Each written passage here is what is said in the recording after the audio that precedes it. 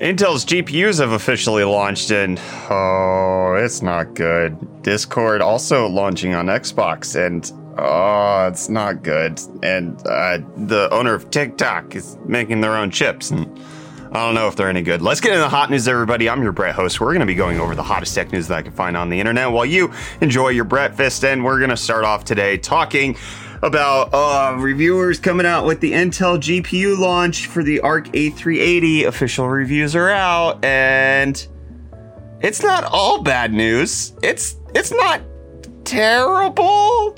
It's not good either, but let me just read you some of the headlines that we've got going on here. Intel Arc A380 is plagued with software flaws, poor frame rates, and often unplayable. It's like living in the middle of a minefield. Has software issues. It's not approved, and it just overall seems to be a gigantic mess of a launch, likely from a lot of software implementation, which was kind of my hesitation when it came to this launch. I talked about my experience with the DG1 GPU, and software driver just was the worst part about it. And looking at all the reviews that are out there, it seems to be that's the case. So one of the things that needs to be said about this is, number one, it is not necessarily all that bad. It puts up actually some respectable benchmark numbers compared to a 1650 or an RX 6400 when it works properly at its price point and where it's positioned in the games it works well in. It works well enough to be justified.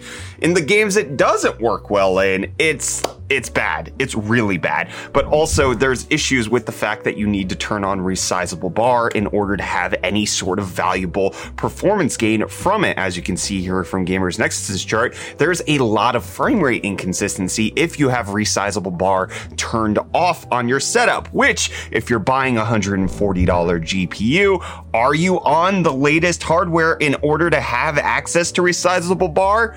Probably not. The vast majority of consumers aren't going to be on the latest and greatest if they're purchasing such a low-end GPU. But it does appear, at least according to Gamers Nexus and other reports, to be a necessity to have resizable bar. But the gist that is coming out is that when the GPU works well, it is actually really good. When the GPU works poorly, yikes, it's bad. And you need to bear with the fact that Intel is going to have a lot of growing pains as it's launching an entirely new generation of graphics cards. This is not going to be a seamless experience. It's going to be a rough one indeed. So it depends on how much you can stomach, how much you can tolerate. Do you want to be on the bleeding edge where there's hiccups and things to address and driver failures and stuttering and the fact that these cards don't perform well in anything besides DX12 and Vulkan? That's a big thing I'm going to talk about in a little bit. But if you're playing on older games, these cards suck, which is just unfortunate. So that is why it's not getting recommended by all of these reviewers out there. We personally didn't get our hands on a review sample, but it's kind of worse than I was expecting. I was expecting low frame rate, not a bad experience. I was thinking bad price to performance, not bad performance. That was my hope with it. Like, worst case scenario, Intel is just pricing these improperly, but you can't price out of a fact that it may work with some games and it may not work with others. On top of that, it's being found out that these GPUs do not work with mining. There's no support for any miner right now when it comes to the driver that Intel has for these. Whether that's good or bad, that's for you to decide, but it does appear like the graphics cards don't have full support overall. But not only was the A380 benchmarked by a whole lot of people, Linus Tech Tips had his video showing off the Arc A770, and we got a lot of details from Tom Peterson, a former NVIDIA person, and Ryan Shrout discussing some of the details with regards to this and Intel's plan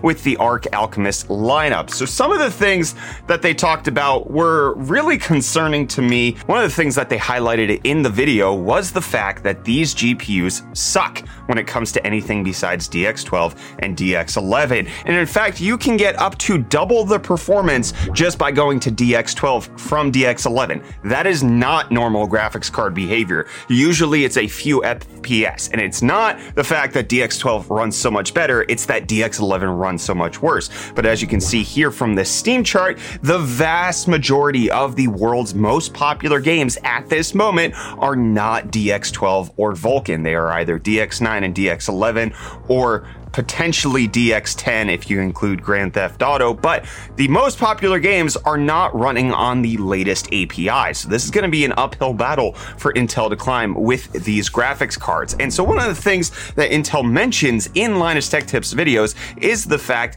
that they are not going to be pricing their graphics cards according to their tier 1 performance. That is the games that the GPU performs best in, but rather they're going to be pricing it according to their tier 3 performance, which is not the games that it performs all right in, but the games that it performs poorly in. They're going to be charging, according to them, without them actually disclosing what the price is, they're going to be charging, hey, our GPU sucks at these games, so we're going to charge you the price for sucking at these games. But according to Intel, that should kill everybody in the tier 1 gaming experience. So if you are playing DX12 and Vulkan games, you should get the best price to performance with Intel, according to Intel, which the fact that they're not revealing prices right now of the rest of their lineup, but also making these bold statements on Linus's videos doesn't necessarily inspire a ton of confidence. We were supposed to get these cards earlier this year. And we're also kind of anticipating that they're going to come out in the next few months.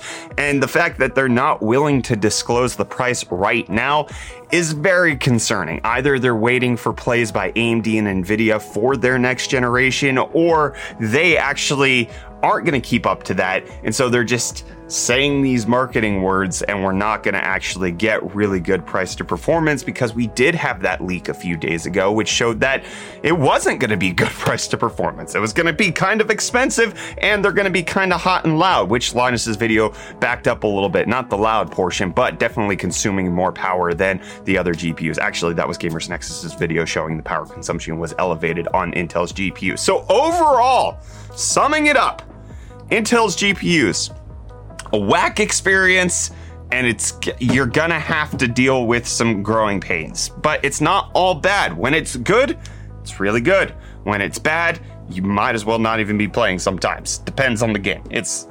Do these details inspire confidence? Are you looking to get an Intel GPU? Are you looking to not get an Intel GPU? What do they have to do to win you over? Let's say the Arc A770 is competing directly against the 3060 Ti. What price does it have to be at for you to endure frame rate stutters, for you to be able to have to be on resizable bar hardware, for you to have to deal with some growing pains, and to not have great performance on DX9 through DX11 games? What price point makes sense for you? Let me know down below in the comments. But let's talk about the price point of crypto stonks. Not much movement in the crypto market. Bitcoin up only 0.5% to be at 23,635. Ethereum down roughly 1% to be at 1551. It does seem like the surge that was happening over the past few days was with regards to the fact that we're expecting the Ethereum merge of proof of stake and proof of work to finally happen. Whether or not it does is anybody's guess. Dogecoin is up 2% to be at just over 7 cents for the moment. Now, let's pass it on to Reese. What you got for us, buddy? Absolutely nothing. In case you want to use any of those UFD deals, I don't know what they are. Reese doesn't tell me these things ahead of time. You could potentially do it with Spider-Man Remastered, which is coming to PC on August 12th. And now we have more details about the required specifications for it, as well as the feature sets that it is going to support. So in case you want minimum performance, you're going to need something like GTX 950 and an i3 4160 with only 8 gigs of RAM. It's pretty good for a low-end setup. For the recommended specs, you're looking at a 1060 or 580 with an i5 4670 or a Ryzen 5 1600 with 16 gigs of RAM. That also makes a lot of sense. That's like a PlayStation 4 setup, which is exactly where this game came out. And then in case you want the highest end stuff, you're looking at a high class RTX 30 series card or an RX 6000 series card with 32 gigs of RAM and a high end processor. That all makes sense. This actually seems pretty good. They're also going to be coming out with support for NVIDIA's DLSS so that you can use the Tensor cores for faster frame rates, as well as NVIDIA's deep learning anti-aliasing, as well as ultra wide support. No report support, as far as I'm aware, on FSR being supported in this game just yet. The fact that God of War does support it makes me somewhat hopeful that it might happen. It depends. I don't know how good the port on this is obviously going to be, so we'll have to wait to see how that's going to happen. And in case you've been waiting to see how you could potentially implement DALL-E 2 into all of the things you're doing, well, you might not have to wait any longer, because they are now opening it up for 1 million people who have been on the wait list to now get access to DALL-E 2 with the beta officially opening up. You're going to get 50 free image credits in your first month and 15 credits every month after that, which each credit, once you give it a prompt, it'll give you 4 images, so that's what you get. And then in case you want more credits, 115 credits will be about $15, so that you can use it for all of that. Also, the beta is expanding it so that these items can be used in commercial projects. So now start to expect to see a whole bunch of actual AI generated stuff out in the open. There's been that DALL-E mini craze that's been going around with like some horrifying stuff that's not based on DALL-E 2 as far as I'm aware. DALL-E 2 does seem to be a lot better. And so we might start to see some really realistic stuff out there. And if you want to surrealistically talk to your friends on Xbox via Discord, well, now you're going to kind of be able to. It's a little complicated. So this feature is now going to be available to Xbox insiders right now, with you being able to use Discord to talk to people while you're on your Xbox. And it should be rolling out to the rest of Xbox people later this year. But it's a little complicated. So number one, you need to connect your Xbox account to Discord, and then you have to give it permissions for your voice stuff. Even if you've already connected your Xbox account to Discord, you got to redo the permissions. And then you need to connect your account with the connections menu with the Xbox to the Discord, and then after that you need the Xbox mobile app on your phone, and then when you go to Discord you'll click join on Xbox button, which will automatically open the Xbox app on your phone, and then you'll say that forward it to the Discord for the Xbox thing. It's complicated. It's not a simple setup. This is not going to be seamless integration at the moment, which is likely why Microsoft is probably putting this only out to Xbox Insiders beta, so that it can be more seamless and kind of auto done instead of a 16-step process in order to just talk to people, which whatever happened to the days of playing video games anonymously? Kyler, when did shouting at people in video games become popular? Modern Warfare 2. Well, you know, it's too modern for me, okay? I prefer pre-Modern Warfare. Like World of War? Yeah, that. Actually, that came out after the first Modern Warfare. We'll work on it. We'll work on it? Yeah. Well, you know what ByteDance is working on? That wasn't asking you, that's asking the audience, Kyler. They're working on their own SoCs. In case you're wondering who ByteDance is, they're the parent company of TikTok. That's right, TikTok chips coming to somewhere near you, likely for their servers so that they can actually accelerate all of their own stuff. This is not necessarily unprecedented for large corporations to start designing their own SoCs. It's just kind of interesting that the parent company of ByteDance is going to be moving forward with it. Amazon's doing it, Facebook's doing it, a whole bunch of large companies designing their own SoCs for their server stuff. Now, this is the latest to join on that list. And I'm going to join on the list of the people who don't film hot news for at least a few hours, just like the rest of you. But then I'll be back for more hot news tomorrow. Hopefully. As long as there's news.